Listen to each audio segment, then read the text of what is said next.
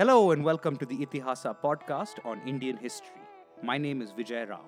Over here on the Itihasa podcast, we aim to demystify and humanize Indian history. Every show, we will be discussing a different topic from the wide expanse of Indian history. We want to understand a little better how people of the past thought about what was happening in their lives. Think of it almost like a different case study from history every show. Hopefully, the listener finds this fun, informative, and even valuable for understanding modern India.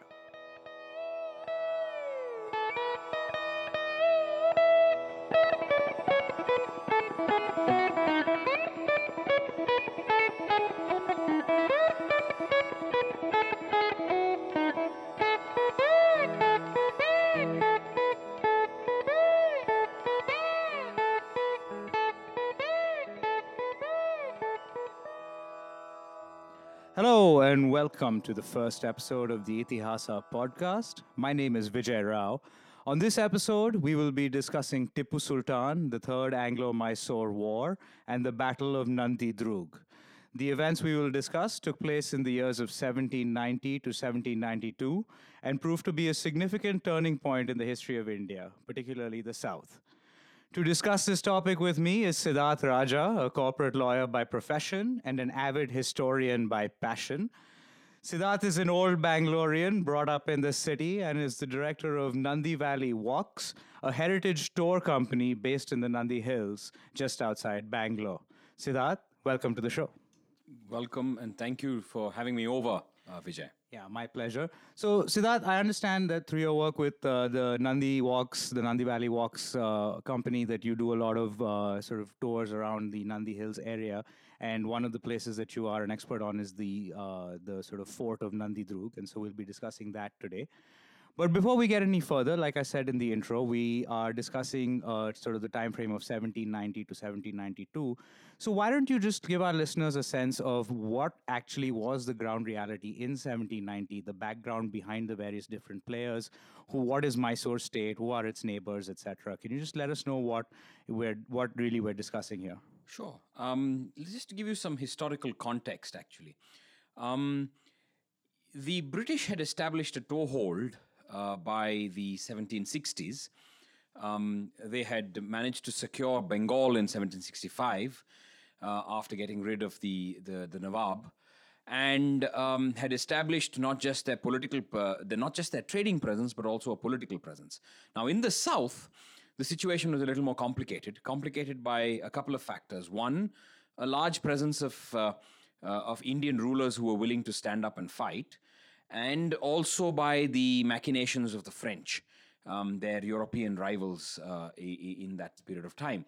So by the 1770s, the British were trying to establish and secure a presence completely in the south of India. And so the events that we will now subsequently talk about has their historical basis in the 20-odd years leading up to 1790. Now, the kingdom of Mysore, which until the early 1760s had a Hindu king, the Wadiyar king, the Wadiyars had been toppled in early 1760 by one of their generals, Hyder Ali, and a Muslim kingdom had emerged, or at least a Muslim ruling class had emerged. And the British were in constant battle with Hyder there were the first and the second Mysore wars, the first one both of them proving fairly inconclusive. Now, Hyder died very suddenly in 1781, and his son, Tipu, came to assume the throne in Mysore. And Tipu was a very different kind of Indian king for a couple of reasons. One, he realized that his enemy's enemy was his friend, and so he had established a good rapport and link with the French, and in fact had several French officers who were assisting him and his armies.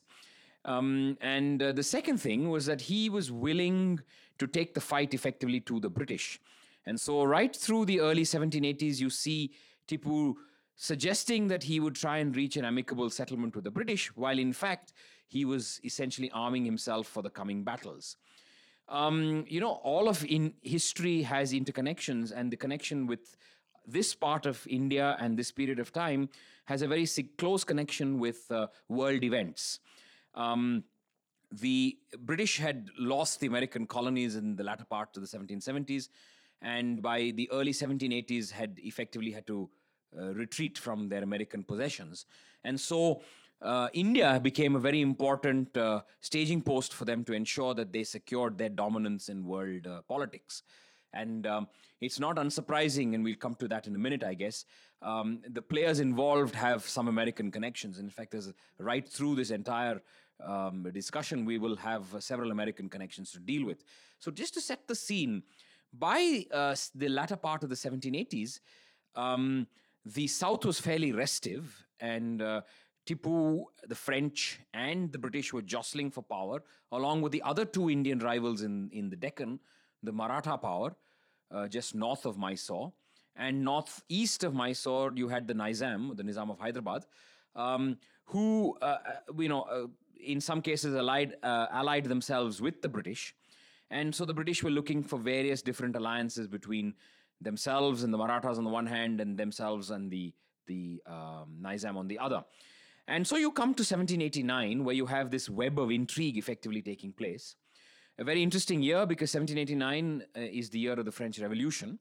And as soon as the French Revolution breaks in the middle of 1789, the French kind of lose focus on India, because they have troubles at home to deal with, and they need to ensure that the home front is taken care of. And so there is effectively a retreat by them in their engagement in India. And the British sense an opportunity to establish their power in the south, and really establish their dominance in the region. So it's not unsurprising that the Third Anglo-Mysore War has its beginnings towards the end of 1789, matching almost completely the fact that the French are no longer involved actively in India. And, I should probably just talk about the various personages who were involved. Yeah, so I was just going to get to that, but I think one of the interesting things is when we discuss the personages and the institutions and the other people involved in this, one of the glaring omissions in this whole story is the French, who were allies of Tipu's father in the previous two wars. That's right. But because of the domestic situation within France, they are unable to play any role, and the British kind of have an open hand to deal with their allies, Absolutely. the Marathas and the Nizam. Absolutely. In fact, as you rightly said, it's a vacuum that is created, to some extent a power vacuum as well as a political vacuum, which the British sense an opportunity to get a toehold in, an opportunity that needs essentially the neutralizing of Tipu and the Mysore kingdom. And so hence the British are allied with the Nizam and the Marathas. It must be said, an alliance that is not the easiest of alliances. There's mutual distrust actually on both sides. And Cornwallis, the Governor General of India at that point in time, has written a fair amount of stuff that suggests that he was only in bed, so to speak, with the Nizam and the Marathas only for political and strategic gains. And he was very wary and concerned that they were doing things antithetical to the British interest, actually.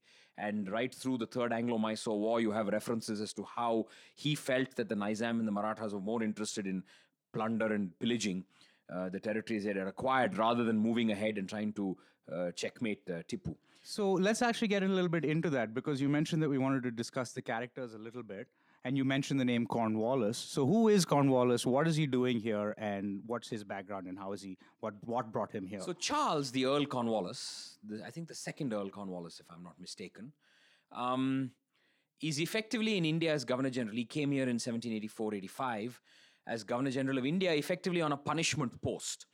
Because in 1781, he had to sue for peace and actually surrender to a combined force of the Americans and the French at the Battle of Yorktown. So it was a humiliation, which was a double humiliation. Not only did he have to surrender to the Americans, the colonists, but also to the French, and which is a huge humiliation. And so he was sent to India, effectively, as I said, as a punishment post, to do, and he had two things on his agenda, if you want to call it that. One, clearly redemption, that is to redeem his own reputation, and also thirsting for revenge, in the sense that he wanted to clearly establish himself as a player and as a person of some reckoning. And so you have a very committed man who in 1786 introduces the famous permanent settlement for land reforms in Bengal, right, and sets the tone of what is in effect today's India's land policy, set all the way back in 1786 through Cornwallis's permanent settlement. Wow, that's amazing. But he's in the south, based in Fort St. George and in Madras, now seeking to neutralize the French and all the southern Indian powers to ensure that the British have colonial domination. I say colonial domination is perhaps just too early a word to use. They were clearly wanting to secure trade links, but also realized that the only way they could secure it was to ensure that they had political control. And so this was all part of that effort. So Cornwallis is a man very committed, keen to redeem himself, who is at the head of the British in India, the East India Company, the Honorable John Company, as it's called. And I understand, in addition to just reputational redemption, there's also a good deal of money and cash involved. Absolutely. Okay. India is, after all, the famed East. There is the riches of India. Not just the spice, but all the wealth and the minerals and all the gold and all the other precious stuff. So clearly, if he were to establish himself, redeem himself, and he would take back a huge pot of money to England. Remember that just a few years before, Robert Clive, as Sashi Tharoor has rightly said, we didn't give him the name Clive of India. The British gave him that name, but he effectively plundered India in order to make it India his own, rather than him doing anything good for the Indians. But anyway, let's not get distracted from the topic. So there is Cornwallis, and there is on his directly opposite him is Tipu. Right. Now, Tipu is this man who was, he's in his 30s, remember. Cornwallis is slightly older, perhaps in his early 40s by this time, who is the proud son of a very, of a father who, he looked up to, and clearly a man who sees himself as the protector of his domains, as someone who wants to establish a local power. Now, history can always look back and ask the question whether he wanted to set up an Indian power. The concept of India, as we know it today, did not exist then. But he was a man who wanted to be a sovereign within his own territory, and to be treated as a sovereign with his neighbors and with the foreign or external powers. And so it's not... he was perhaps the only man to send out emissaries both to the French court as well as to the Ottoman court, and we'll come back to the Ottomans in a bit, to try and establish that he was an equal, one-on-one, vying with these powers, right? That to go to the Versailles and meet, I think it was King Louis XIV, or maybe one of his successors, 16th, right? Sorry, it was King Louis XVI. Before they chopped his head off. Before they chopped his and his wife's head off, yes, that's right. But it is a magnificent imperial court, and to go out there and say, I am coming to you from the East as an equal, as a king in my own right. Just to clarify, he sent emissaries. That's right. He didn't go himself, of course, yes. He sent emissaries to establish what we would today call diplomatic relations. Right. But to do it on an equal footing, which is what diplomacy is all about. So you had this man who was a very strong-willed, committed kind of leader. Again, a man dedicated to his own territories, undoubtedly, but keen to promote the welfare of his people, although history will now look back and say that he was also a bit of a marauder and a raider, and killed many people, but a lot of them did that in those days, I guess. So you had Tipu, Cornwallis, and ranged some of the other personages involved are, of course, the Nizam of Hyderabad. Mm-hmm. The Nizam of Hyderabad is an interesting character. He began life effectively as a governor under the Mughal kings, and as the Mughal empire disintegrated, he, as a local governor, established the line. The Nizams of Hyderabad established themselves as sovereign in their own territories again. But he was a person that was keen to ensure two things. That he would be the greater Muslim power than Tipu. Right. And also, therefore, in order to do that, would ally with the British, because if Tipu is allied with the French, then it would be a good thing in his view that he would be aligned with the British so as to be on clear sides in the battle that was surely going to come soon. The French themselves are an interesting lot. They, as I said, were supportive of Tipu and had sent troops as well as officers to help modernize his army.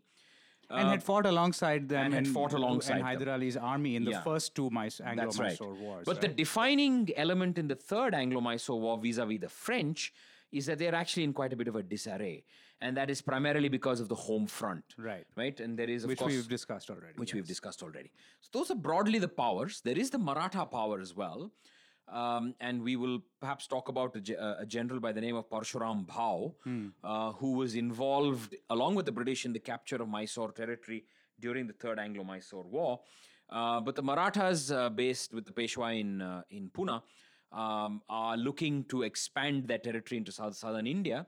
And also, I think, playing a bit of a game of checkmate and chess, if you want, vis-a-vis these two Muslim powers. Right. Let us not forget that the Maratha power was a Brahmin-dominated Hindu power, and so given the prevailing theology or the theocracy that they were effectively, it's not unsurprising that they perhaps looked at both Muslim powers with a little bit of suspicion. And I think the alliance between the British and Marathas and the Nizam was really held together by the British. It would never have been the case that the Nizam and the Marathas would have allied together in the fight against Tipu if the British or the French weren't around. So that's a good example of power politics, if you want to call it that. Geopolitical forces that we would today call is effectively that you have two people coming together, the Nizam and the Marathas, to ally with the British. Which they would never have done if the British were not there. They were some kind of the glue. And it is the British are only seeking that alliance because the French, their mortal enemies for power in Europe, are aligned with Tipu. So it strikes me that everybody here in this game is playing the game of my enemy's enemy is my friend. And so looking at it so the Marathas saying, I'll ally with the Nizam and the British because with them we can sort of attack Tipu, and the British saying, I'll ally with the Marathas and the Nizam because I want to attack the French, etc. So that seems to be there seems to be one of the common themes. But what here. dominates all of that is strategic interest, right? Politics truly does not have permanent enemies or permanent friends. The only reason all these alliances are being struck is that there is a strategic material interest. The British have a material interest economically and politically, and each of these others have their own territorial ambitions and their own power ambitions, and obviously strategic. Because let's not also, I think we should give due credit to both the Marathas and the Nizam. It's not as if they were completely pliant underlings to the British. They're also effectively an equal power at this point in time. They could well have overthrown the British themselves. Right. And so they're trying to see in this game of chess which is the party or the person who'd help them, and where they could perhaps outflank it. And the thought may well have crossed their minds that they could have outflanked the British themselves. But and if I understand correctly, especially prior to the third war, that there were also a lot of territorial gains that Mysore had made under Hyder Ali and Tipu Sultan from the Nizam. That's and a very the good point. That is a very good point. You're absolutely right. And so as a result, they saw this alliance with the British as a way of trying to get back some of the districts that they had lost. The Marathas had lost territory to Tipu. The Nizam had also lost territories to Tipu and Hyder.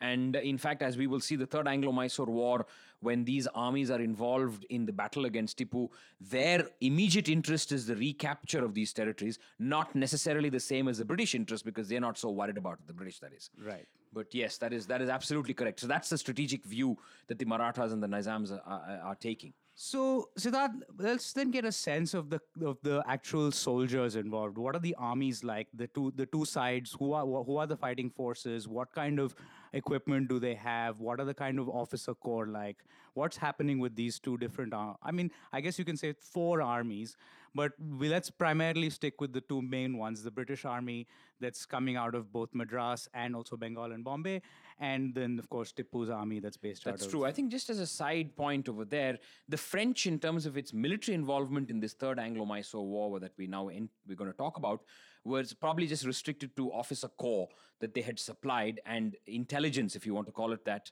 or assistance on technical aspects to the Mysore armies, because they were, as I said, trying to deal with the situation back home in France.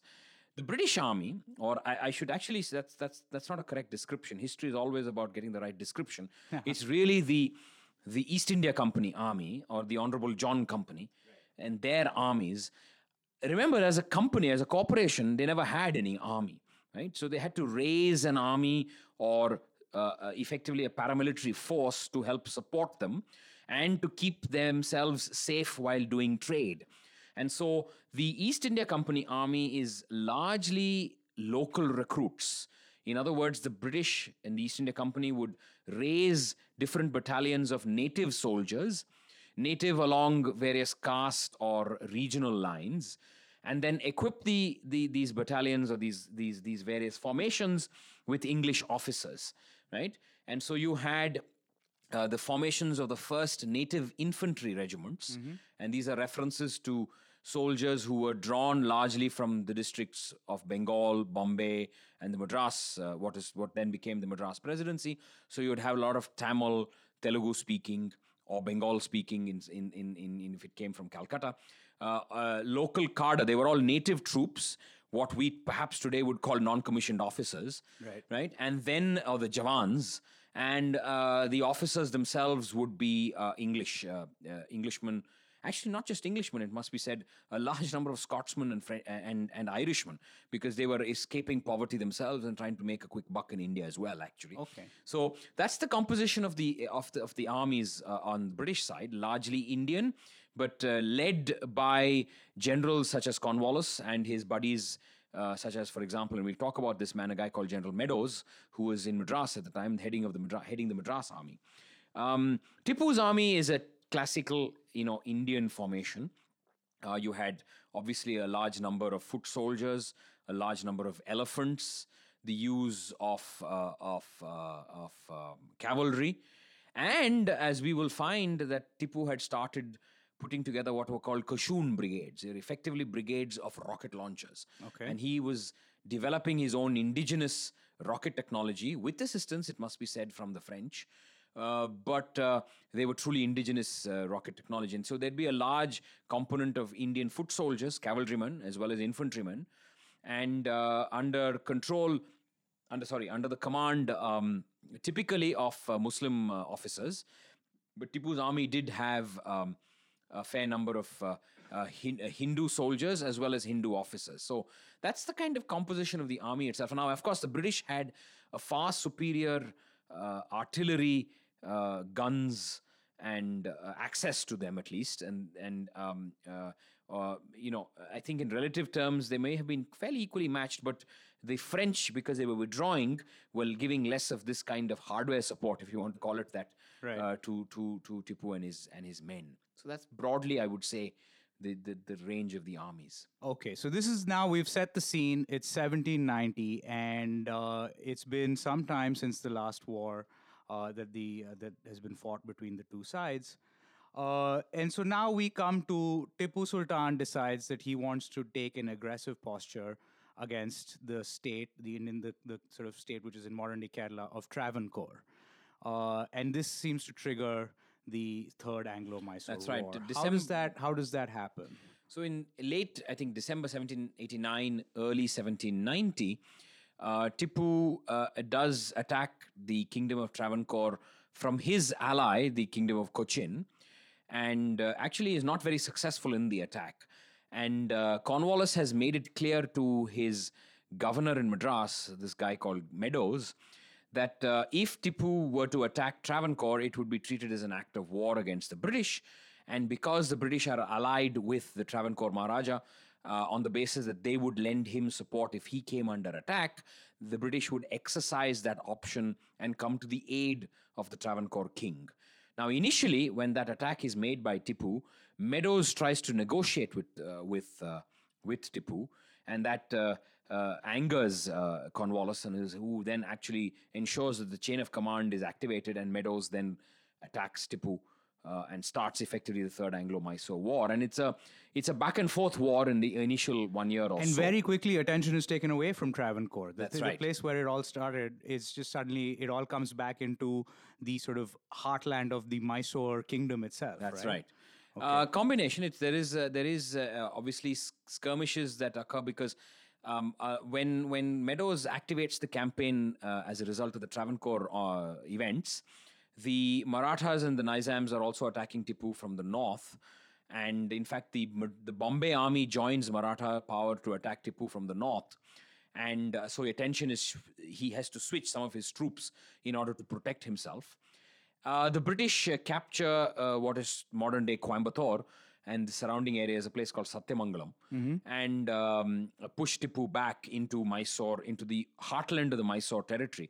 And that Mysore heartland is around the Kaveri basin, Mysore itself, and Srirangapatna, or as the British called it, Seringapatam, where Tipu is, that's his capital. So the year 1790 sees a lot of back and forth battle. The British are attacking in some places, they are repulsed in some others. The Marathas are pushed back in some others. Now, the Marathas, interestingly, in the north, decide to try and recover some of the territory that we spoke about that was lost to Hyder and Tipu in the years before. And Cornwallis isn't at all happy. He's, in fact, fairly miffed because it takes the eye away from the ball, which is to get Tipu in Srirangapatna. And so, right through 1790, there is Coimbatore falls to the British.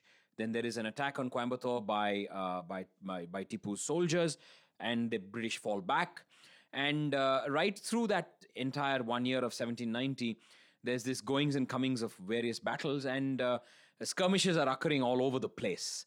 But I think towards the end of 1790, early 1791... And by this point, if I may just add, Cornwallis has actually come down from the capital of British India, which is Calcutta. He's come down to Madras to take personal command of the British army. Or as in those days, there was no British India, but you're right. He was no longer based at Fort William, right, but had moved base to Fort St. George. Okay. And he was Governor General, because he is, remember, Governor General in Fort William. But he is now based in Madras, along with this guy, the general of the British armies, a guy called Meadows, William Meadows, who is a very good strategist himself and a good fighting man. So, and we'll see that these two gentlemen actually work well together in the latter part of the Third Anglo-Mysore War. So the first advance on Srirangapatna or Seringapatam is made in early 1791 by Cornwallis. But I think he's essentially stretched his supply lines so far that he has to fall back without having taken Srirangapatna. Yeah, can I just stop you there? But because before we get there, there's something else that happens early in 1791, which is that Bangalore falls. That's correct. In fact, it falls effectively on the recoil. Okay. So the first advance is made by Cornwallis and Meadows against Srirangapatna. When they realize they're not able to take it, they fall back and capture Bangalore, right, in effect, because they need a toehold within the Mysore territory. And in February, March of 1791, in the Battle of Bangalore, Bangalore is finally captured. The Peta, or the fort area of Bangalore, is captured. And Tipu actually withdraws and sees the battle occurring from a distance, and allows the garrison town of Bangalore to fall, the Peta of Bangalore to fall on the 5th of March, 1791. So consider this.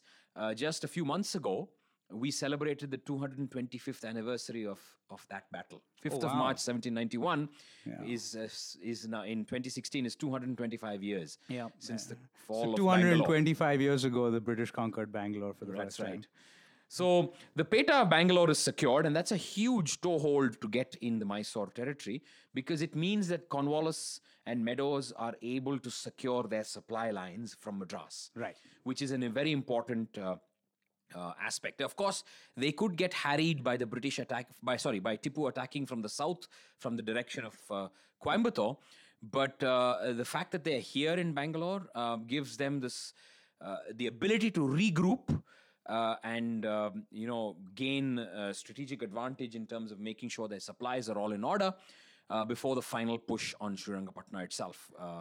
And so this brings us right into the sort of what are the sort of the meat of what we want to talk about, which is the siege and the Battle of Nandi.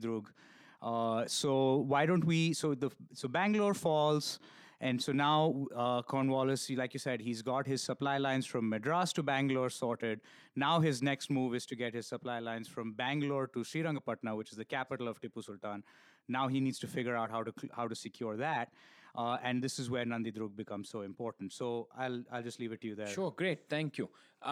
You see, Cornwallis had this nagging suspicion that if he were to attack directly from Bangalore on the road to Srirangapatna, what is effectively today the Bangalore-Mysore highway, if you want to call it that, He felt that Tipu, if he were to withdraw from these territories, would follow a scorched earth policy. That is, Tipu would destroy every standing crop and destroy all the other means to support an army. So Cornwallis basically did this mopping up operation. He had to mop up the area around Bangalore to ensure that the supply lines were effectively secure. There is another strategic reason why he had to move slightly north of Bangalore in order to do two things. One is to obviously secure his flanks from any possible attack by Tipu's troops in the rear.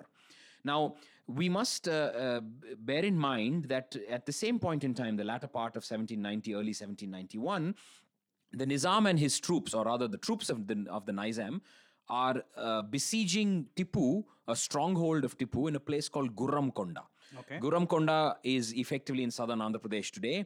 It's roughly about 200 kilometers north of Bangalore, northeast of Bangalore.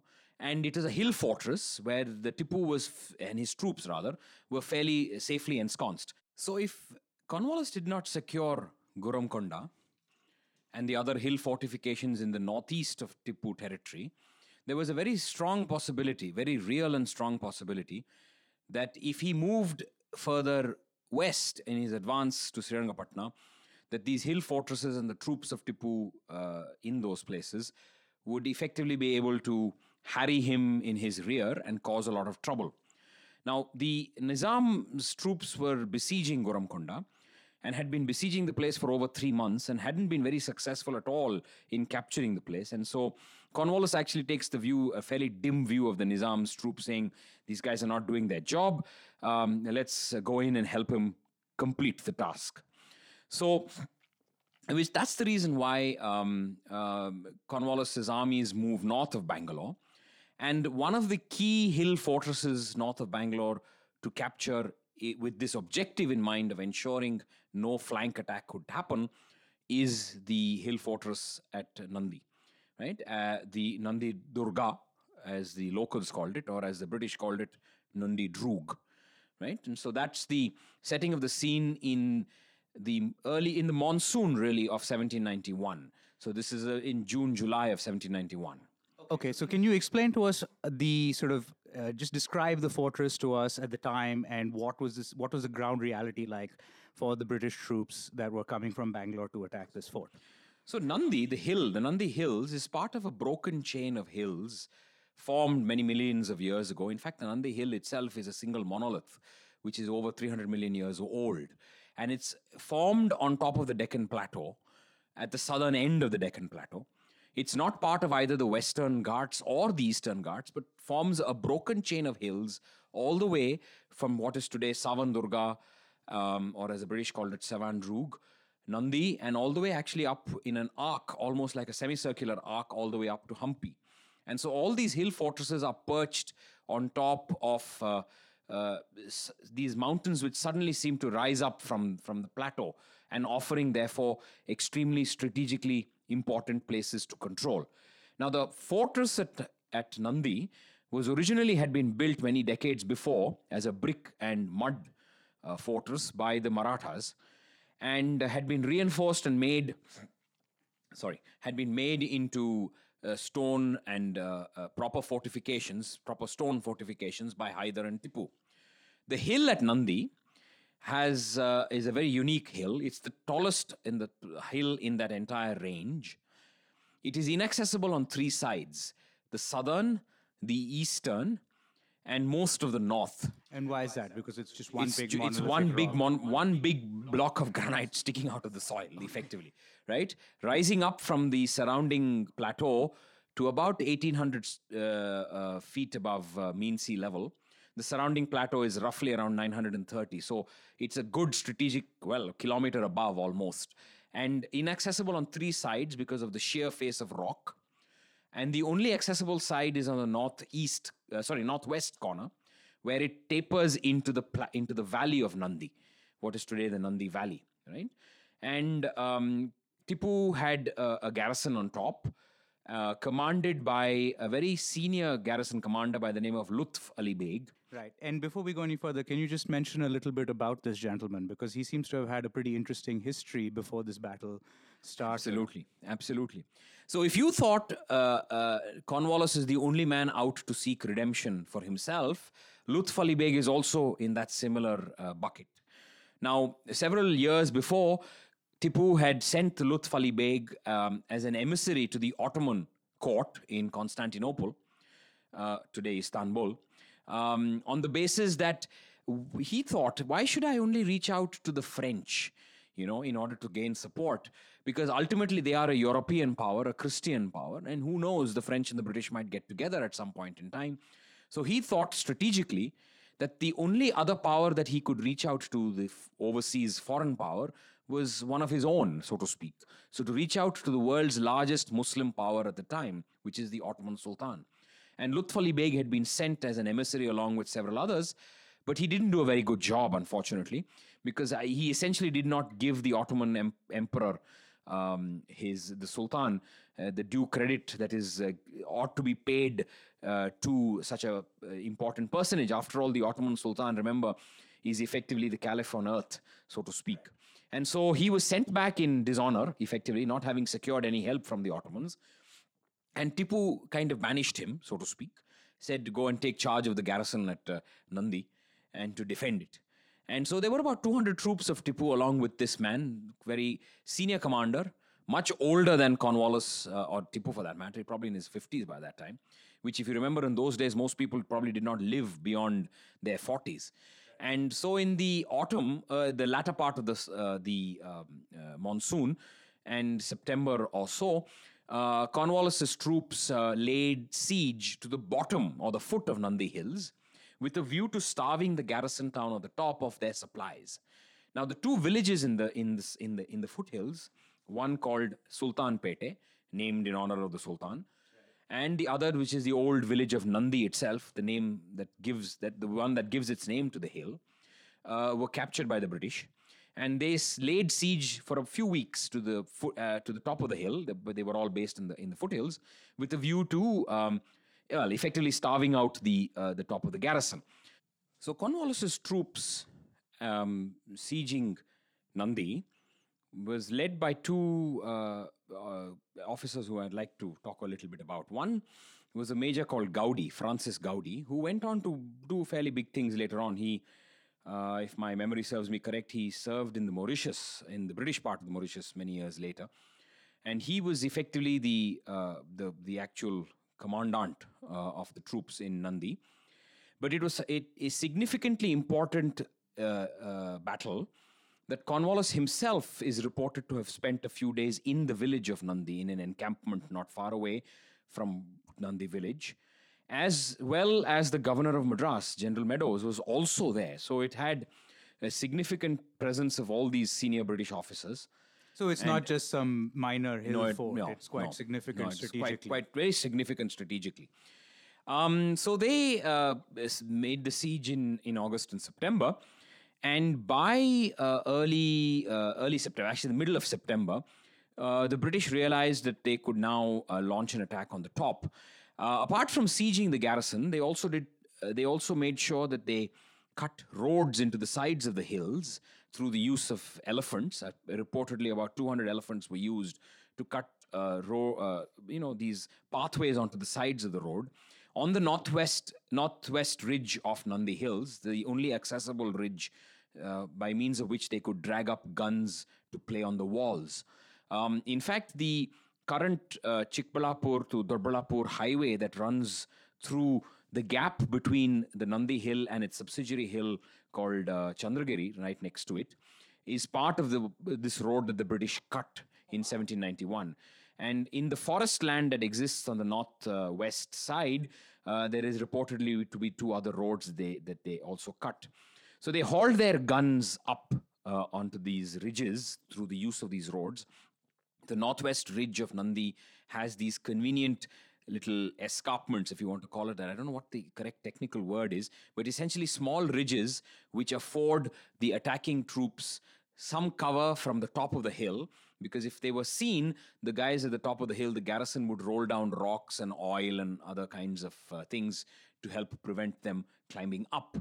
So in the middle of September, the preparations had all been laid, The garrison had been sufficiently starved, so to speak, of materials and of ammunition.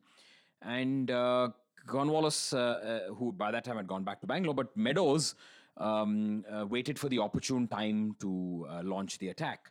And that occurred on the night of the 18th October, if I'm not mistaken. Actually, it was 18th of October, and that occurred on the night of 18th October and the early morning of 19th October, a full moon night. Okay. So as a result, they had clear vision and obviously great clarity to launch the attack. And the attack opened through the use of guns, cannon, to lobby cannon onto the ramparts of the fort. Now, the hill fortifications on all sides of Nandi Hills was a single line of ramparts. In other words, it's a single wall of fort. Except on the northwest side, the only side on which access could be made, there was two lines of ramparts. In other words, there was an outer wall, and then slightly set back inside was an inner wall.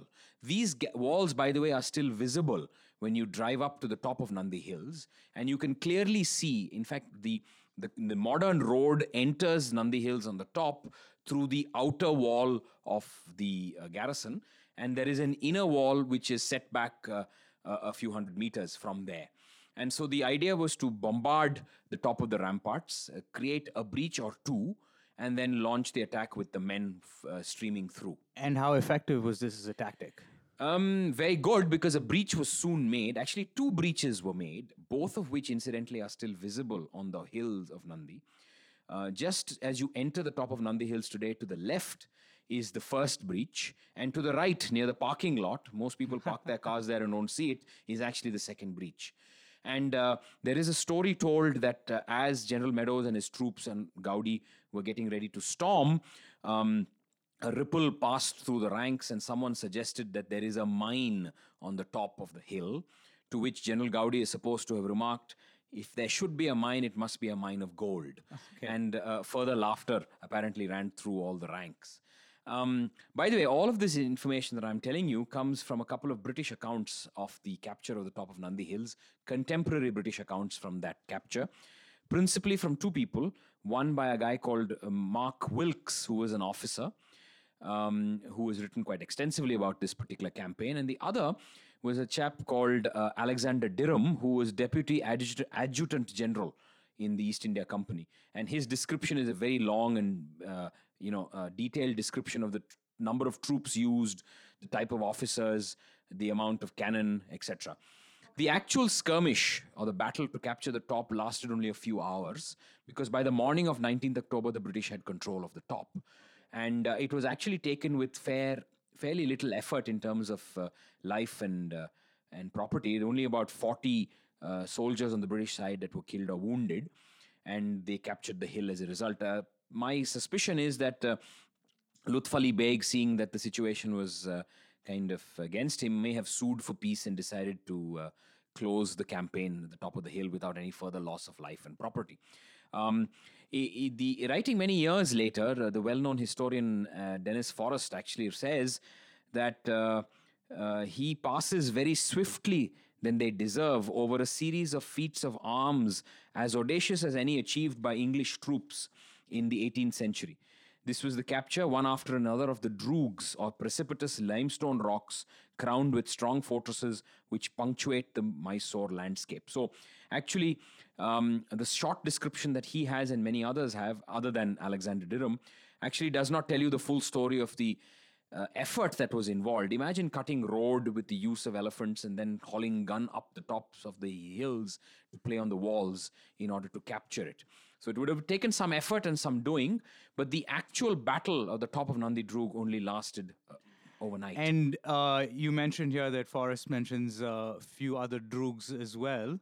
So what happens in the immediate aftermath of the fall of Nandi Durg? So the capture, there are two other, the two well-known ones that are captured is Krishnagiri And the other droog is, of course, Savandurga, or as the British called it, Savan droog, which happened in December, a couple of months later after Nandi. And so the moment you've captured the tops of these hills in a terrain which is largely flat, which is punctuated by these limestone or granite rocks, you're able to gain strategic advantage and see into the distance, and obviously gain strategic advantage to ensure that your flanks are not harried and your supply lines are secure. My writing many years later, towards the end of the 19th century, this particular short account of the Battle of Nandi Drug is, I think, very important and quite instructive. This was written by Sir Lewin Bentham Bowring, who was then the chief commissioner of Mysore, and he writes in his book, The Struggle with the Musalman Powers of the South, and I quote, "The fortifications were extensive and the descent on all sides but one precipitous.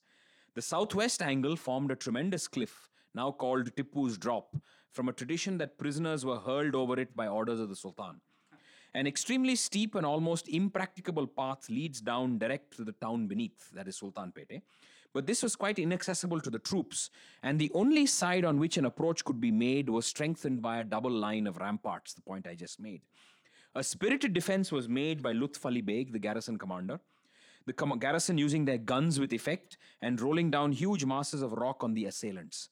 But notwithstanding the difficulty of dragging guns up the rugged hill to play on the walls and the want of cover, 2 breaches were made after an interval of 3 weeks.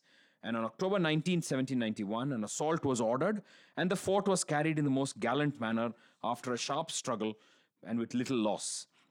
The splendid rock is now, owing to its salubrious climate, a favorite resort of the Europeans at Bangalore." Unquote. And this he was writing in what, 1893. Okay. After he retired as chief commissioner, talking about this, and obviously drawing for his account from the accounts left contemporaneously by Wilkes and Derham, which are very good accounts in and of themselves, giving a lot of detail as to the kind of planning, the troops, and the number of animals and other armaments that were used, and the various garrison commanders and the various infantry regiments, etc. Very fascinating history, military history about that period of time. So by October, November, at the end of 1791, Cornwallis had captured the Droogs, had ensured that his flanks were secure, had secured his supply lines, and was safely ensconced in Bangalore, meaning that he was now ready to launch his attack on Srirangapatna itself. So let's see if we can get this straight here now. So what he's achieved, or what the British Army has essentially achieved, is they've opened up all of their supply and communications lines from Madras all the way now through to the heart of Mysore Kingdom in Srirangapatna. They've also been able to sort of access their, have open up communication lines with their allies, the Nizam of Hyderabad and the Marathas.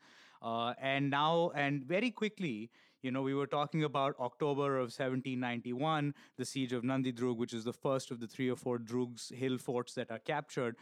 Within a couple of months, in February of 1792, you find Cornwallis and the British Army at the gates of Srirangapatna, and sort of a siege commences over there. Can you tell us what happened during this siege? So, as you rightly said, the Cornwallis and the East India Company Army moves west, along with their Maratha allies, whom, by the way, Cornwallis calls a disorderly rabble and not very creditable to the state of military discipline in Hyderabad. Sorry, this is the Nizam's troops. But as I said, he basically has some element of suspicion about both the Marathas as well as the Nizam or the Hyderabadi forces. So the column is harassed as he moves closer to Srirangapatna. And when the massive army reaches the plains just outside Srirangapatna, Tipu uses his famous rockets through the Kashun brigades to launch an attack. Now, just think about it. Here you have people perhaps walking in dusk, the army moving towards Srirangapatna, and suddenly they face this fire, missile fire, coming from a place that they don't know. They don't know where the people are, their enemy that's firing against them. Most likely the enemy would have been a few kilometers away and launched these attacks and then quickly run away, almost like guerrilla tactics. And the army was obviously, the British army is obviously, there is some amount of panic, but they soon are able to regroup, because the problem with these rockets, perhaps even today, is that you can launch them, but without proper guidance systems, they might just fall helter-skelter and may not, they will have a dramatic, immediate impact. But after you realize you're being attacked from out of the sky, you can actually keep an eye out and manage to dodge these rockets. In fact, there's a famous painting which shows how these rockets fly through the British columns and can effectively cut columns apart. But the British are able to regroup, and they again follow the policy, or rather the tactic of besieging Srirangapatna. And Tipu is in his fort and realizes that his time is up, and he sends out feelers to strike a deal, to strike a peace. In other words, it isn't a military victory for Cornwallis, but he's achieved his military objective of having Tipu sue for peace, right? And so that is effectively, I think, by the end of February, early March, there are now active negotiations to bring the Third Anglo-Mysore War to an end. Okay, so just to stop you there really quickly, so just a couple of things that I want to touch upon. So one is that Srirangapatnam as a city is actually an island in the middle of the river Kaveri, right? And so it's pretty impregnable. So for the British to kind of, I wouldn't say successfully mount a siege because they don't quite invade the city, but for Tipu to be concerned enough that such a stronghold as his fort may be in serious danger, that he sues for peace, must go to show the kind of show of force that Cornwallis has brought. Yes, absolutely. And it's a show of combined force, Maratha, Nizam, Hyderabadi troops, as well as Cornwallis' own army. Right. So yes, it is a massive show of force. And I think that prompts Tipu to sue for peace. So that brings us to the 18th of March of 1792, when there's a peace treaty signed. And this peace treaty is not very kind to Tipu, is it? No, and absolutely not. In fact, Cornwallis extracts the most personal of all conditions and allegiances, effectively. He effectively wants Tipu to have a personal interest in ensuring that the peace is kept and the terms are honored. So just before the treaty is signed, Tipu is forced to hand over his two sons, the heir to the throne, Fath Haider, and the second son, as hostages to Tipu. So clearly, Tipu's 3-year conflict in the Third Anglo-Mysore War has worn him down. He's obviously running low on supplies, probably low on support and morale. And clearly, with the French out of action, he doesn't really have immediate, assistance of the type that the British had in terms of armaments. So to actually hand over his two sons as hostages, and of course, there is that famous painting by Robert Hume, done a few years later, which shows Cornwallis receiving the Tipu's sons as hostages. They are, of course, treated very well. Cornwallis is reported to have not wanted to take the two sons as hostages, but I think the realpolitik in those days, he was a crafty man, and clearly, it was his only way to secure Tipu's personal allegiance to keeping the peace. So yes, the two sons were actually sent into captivity, hostage. And there's some other interesting elements to this sort of peace treaty, if you will, as well. In addition to the sort of personal, sort of almost kidnap of his two sons, there's the issue of a large sort of monetary indemnity that needs to be paid to the British. And of course, my understanding is that that's part of the reason why the children are taken hostage, is to secure, as sort of like, for securing this kind of payment. The Treaty of Srirangapatna of 1792 actually has this personal bond from Tipu. You're right, there are war reparations to be paid, as well as a division of the Mysore territory, some going to Marathas, some going to the Nizam. And of course, a truncated Mysore left intact, with Tipu as the Sultan, but he's in a much smaller territory. He loses control of his ports, which is a very important thing, because that means that he's effectively boxed in on all sides by British territory, or at least by British allies' territory. Right. And so his wings are clipped, in effect. And in fact, Cornwallis is reported to have said that he was again very suspicious of handing territory over to the Marathas and the Nizam, because that would have been, in his words, a dangerous boon. But he clearly sees the need to keep Tipu on the throne, for the reason that he thinks that he can still, keep him quiet by all these various machinations, taking the sons away, getting reparations, etc. But truth remains is that for many years later, Tipu does keep the peace because he has a personal bond involved. Tipu buys his sons back a few years later, 1795, I think, for about 6 lakhs, and that's a huge sum in those days, rupees. Right. And things. So, but it's a price that he has to pay in order to secure their release. Now, immediately after the battle and the conclusion of the Third Anglo-Mysore War, I think within a year or so, Cornwallis goes back to England. He demits office as Governor General. He goes back to obviously an England which is now seeing him as in a glorious light because he's managed to secure southern India for the British. So his objective in terms of redemption for the loss of the American colonies is now complete. Okay. You know, the thing is, he goes back. I think he becomes a Marcus. He's obviously, becomes a wealthy man. So the 7 odd years that he was here, from 1786 all the way to 1793, marks a period by which, at the end of which, clearly the British are now almost in complete control of southern India. They've neutralized Tipu, their strongest Indian enemy, or at least local enemy. The French are in disarray because of the goings on in Paris, and then subsequently the whole French Revolution erupts into carnage, as we know.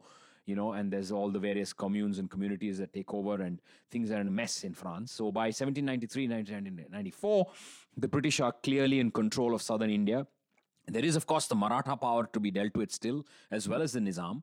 But both of them are in some treaty alliances, and they're being checkmated through legal or political means, if I can say, rather than through the force of arms, unlike Tipu, who now has to lie low and wait his turn, so to speak, to decide what next to do. And he does take up that turn pretty quickly, isn't that so? That is true. Within a few years, by the end of the decade, 1799, he rises up again in what was then to become the fourth and final Anglo-Mysore War. The personages have changed. Meadows is no longer there. And of course, Cornwallis himself is no longer there. He's been replaced by a Governor General by the name of Lord Mornington, Richard Wellesley, who has imperial ambitions for England, or for the company at least, and that is to set up a colony, effectively to set up an empire, or well, I'd say again, those words are perhaps not right because empire only comes much later, but he was clearly having imperial ambitions that the British should now control as a superior force southern Indian territory.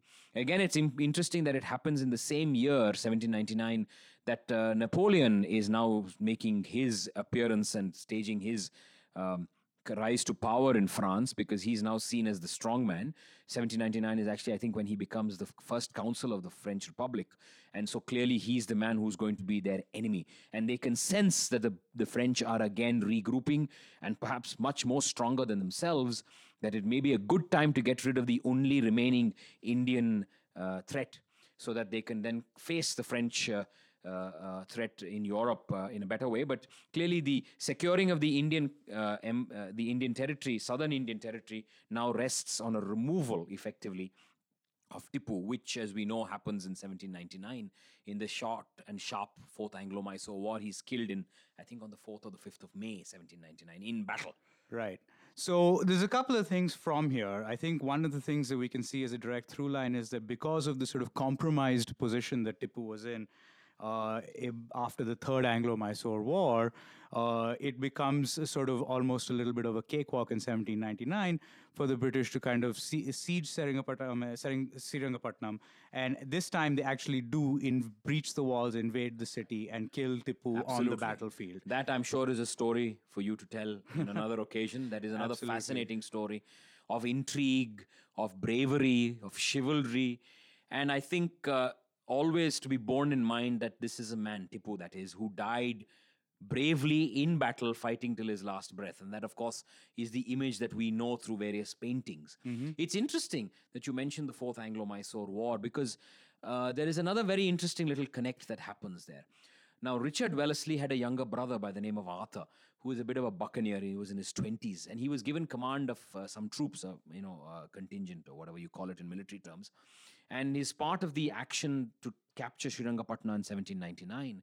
And he goes through, surprisingly, another village called Sultanpet, not the same Sultanpet as Nandi Hills, but a much larger grove of trees in Sultanpet, where, this is just outside Srirangapatna, where he's faced with these rockets again, Kushuns coming in, and essentially the British are so completely fazed by it that Arthur Wellesley retreats to his mess. perhaps to steal himself with a few stiff drinks in order to face the enemy. But and that's actually treason, if you remember it. But except that this man is the Governor General's brother, so what do? We can't pick him up, put him against the nearest tree, and shoot him. He comes back in the morning, fired up, perhaps steeled with a couple of stiff drinks, and launches the attack, and then is able to secure and be part of the victory. And he's actually seen, along with his brother, as one of the victorious British who helped secure that. And the only reason I'm mentioning Arthur Wellesley is that 15 years later, he is the Duke of Wellington, fighting Napoleon on the plains at Waterloo. Right. Right. And so the same buccaneer youngster, Arthur Wellesley, as the Duke of Wellington, defeats Napoleon. For the one reason that Arthur Wellesley always looked back as the Indian campaign and the campaign against Tipu and said, I've learned two things from that hard night at Sultan Pet. One, never underestimate your enemy. And two, always be prepared for the unexpected, which is things like rockets flying out from you. So while he was no great tactician as compared to Napoleon, he manages to outflank and outbeat Napoleon. Right. And of course, he is the victor at Waterloo and then goes on to become British Prime Minister. So there is a very strong Indian connection that Wellesley has, the Duke of Wellington Right. has to India. But that, of course, as I said, is another story to be told. Right. And you were also mentioning the rockets, and there's an interesting American connection with Tipu's rockets as well. Am I right? Absolutely. So, I always say this actually when I do my walks in Nandi and talk about the colonial part of the history of Nandi. You know, the walk that I do actually traverses the main battleground of the third battle by the siege of Nandi Drug, and we visit some parts of these places which may well have been involved in the battle. And I say there are three seas that connect Nandi to the United States. One, of course, is Cornwallis. The second is his good friend and a guy called Archibald Campbell, who was governor of Madras just before the war, who set the stage for this war. And the third sea is a guy called Congreve, Sir William Congreve. Now, the spent rockets the British picked up from the battleground, Congreve picked them up. He was an officer with Cornwallis's army. He picked them up and said, hey, this is something that I can study. We must try and see if we can do as good as Tipu's rocket. So he essentially did what we all call today as research and development and went back to the UK and improved and made the rockets much more effective. And the rockets were used in the Battle of 1812 against the Americans. What was effectively Tipu-built rockets, developed through R&D by the British, and used in the famous battle at Bunker Hill in 1812, where, of course, Francis Scott Key, seeing these battle and seeing these rockets firing from one place to the other, writes those immortal words into the US national anthem, the rocket's red glare. Right. And so that actually, well, if you want to say it, is a little reference to Tipu, although modified by the British, and clearly a reference to Nandi, because it may well be, I don't know. I always use that in my little walks to show that there is some larger scheme being played out over here. But you're right, that is a very strong American connection. In fact, India lost out in the battle of research and development by, effectively not investing. No one was interested afterwards. Once the British had captured it, India became a colony in effect, and all the wealth and all the rest that we know of was taken from here. We never really built on our indigenous rocket technology until 21st century, when we are now with the Americans in space. Interesting. So that actually, I'm glad you did that, because let's bring this all to today then. So what are some of the lasting impacts of the events that we've been discussing in the last sort of 45 minutes to an hour today? What could someone who's looking back at this event see and say how they can be connected to it? Well, first of all, the Third Anglo-Mysore War, as a precursor to the Fourth, and in its continuum, is effectively the last truly ferocious battles that the British fought in India to secure their empire. Now, of course, you can say that the events of 1857 are also over there. But by the early 19th century, after the death of Tipu, the British were firmly in control of southern India. Right? There were no Indian power, or at least no domestic local power that could challenge them. And then shortly thereafter, within a few decades, they had neutralized both the Marathas as well as the Nizam. So by 1825, the British were clearly in control. The East India Company was clearly in control of India as an occupied territory. So the first real impact historically is that it marks a significant turn of events away from an Indian domestic power. The neutralization, the defeat of Tipu, means that there is effectively no further contest against the British. I think that's an important one. Bringing it further, well, what happens is that the British have a very close connect to Mysore as a result. This is one of the few territories in India that they fought very hard for. And so there is, to some extent, an affinity to ensure that two things don't happen. A, that the Mysoreans, so to speak, don't rise up again. And B, to ensure that they are properly taken care of, or at least there is an interest to develop a local administration which is as good can be. Because if you have a good administration and a good benevolent ruler, then the consequence, or at least the thinking is that you won't have the people rise up in revolt again, which is why after they got rid of Tipu, the British placed the Wadiyar king back onto the throne. He was a vassal, there's no doubt about that. But the British administration that was set up effectively, British-like administration, was so closely aligned to good governance, if you want to call it that, although some historians will disagree, saying that it was a colonial construct, so anything colonial is naturally opposed to domestic local interests. But the fact is that for the next 150 years, all the way up to independence, Mysore is held up as an ideal, well-run state with a benevolent king, an autocracy, no doubt about it, but an autocracy that works for the people. It's a state that was ruled directly by the British for 30 years, between 1831 and 1881. And so, which is why Bangalore, for example, has this unique status within the old princely state of Mysore as a cantonment town. What was called the civil and military station of Bangalore came up as a direct result of the defeat of Tipu in 1799. And it's seen as a model of good governance, which is why you also have the chief commissioners of Mysore, effectively the governors of Mysore, General Sir Mark Cubbon and Lewin Bentham Bowring, and Cunningham, of course, all names that are now recorded in our names of various roads in Bangalore city. But the idea was that you develop a local princely state that mimics the best of the British administration. You could argue that it did not take care of local interest in terms of addressing genuine local concerns, but it certainly helped the colonial state keep power all the way up to 1947. So that's a direct impact of the events of this time, that it led to the solid foundation of British political, economic, and administrative power in southern India, especially in the state of Mysore. Okay. And can you just give us, as we're coming to a wrap on this show, can you just give us a couple of lines on what you think about Tipu and his legacy going forward? I know this is a little bit of a strained topic, so let me put you on the spot before we close the show. No, I'm glad you asked that question, and you're absolutely right. There are two very diametrically opposed views on Tipu. One, that he was a tyrant, and there is certainly historical evidence to suggest that he killed many people. The Mandya Mayangars will even today say that they don't celebrate Dasara properly because they were subject to a massacre on Dasara day.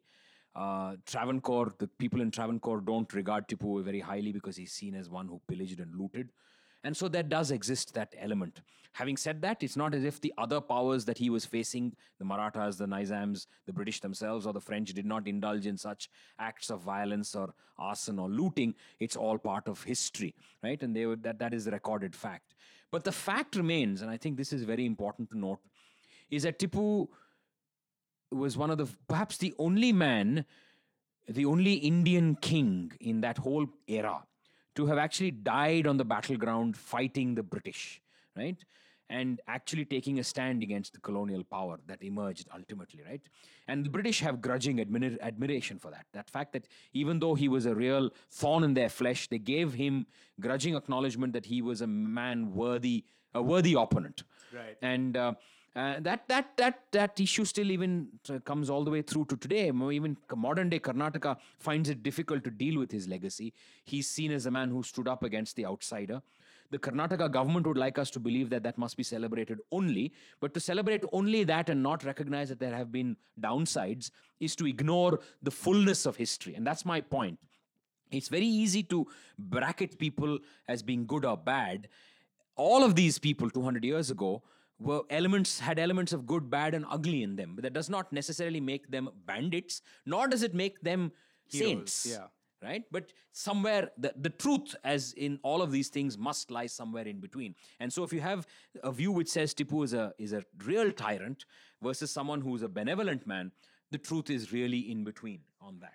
Right, absolutely. One other thing that I always find very interesting about Tipu and his legacy is that he was one of the few princes or kings in India who was willing to play the sort of diplomatic game against the European powers by sending, Lutf Beg to the Ottomans, or sending an embassy to the French. He literally sent an embassy to Paris. This is the kind of stuff that nobody else in India was thinking about on a global level.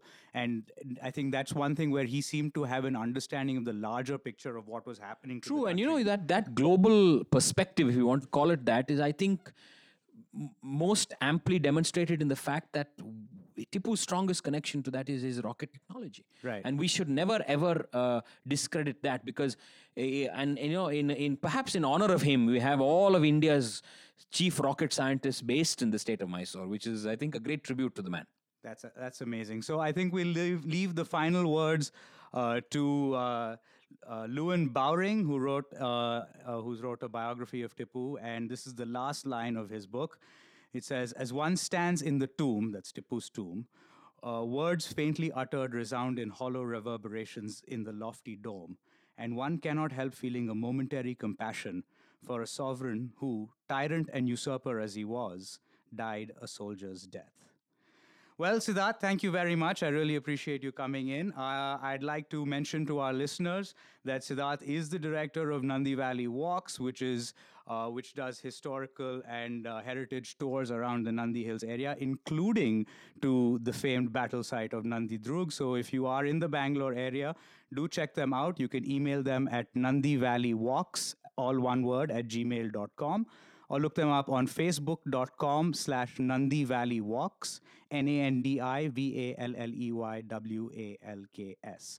Siddharth, anything else you'd like to say? I'd just like to end by thanking you, Vijay. I think this is a great idea for you to do documented history in the oral fashion, and to bring, hopefully, the feeling or an association or affinity with history other than in the classroom and through boring books which only talks of events and dates. I think, I hope that the largest number of your listeners are our young citizens, because if they do not appreciate history told in a dramatic fashion, almost like on stage, so to speak, they will be condemned to repeat it. And I don't think we want that wished on them. So it's a great idea. I think, thank you so much for having me over. And I look forward to many more of such things, because Indian history is not just about Tipu and the others. And there's, I'm sure, a lot more that we could do together. And I truly look forward to that. There's certainly a deep well to mine there. And with that gracious pat on the back to me from you, thank you very much, Siddharth. It's just left for me to say thank you to our listeners. Thank you to Siddharth. And hopefully we'll catch you all again soon sometime. Take care. Bye-bye. So that's the end of this episode of the Itihasa podcast. Thank you as always to the listeners of the show. Keep listening to us on soundcloud.com/Itihasa podcast. You can also follow us on Twitter and Facebook at Itihasa podcast, and write to us at itihasapodcast@gmail.com. Itihasa podcast is spelled ITIHASAPODCAST. The Itihasa podcast is produced by Octavium Studios in Bangalore. Check us out at octavium.in. That's OCTAVIUM.in. My thanks as well to Pandit Prakash Sontake and the musicians at Octavium for the wonderful theme music to the show. Thanks for listening. My name is Vijay Rao, and we'll be back with another episode soon. Take care.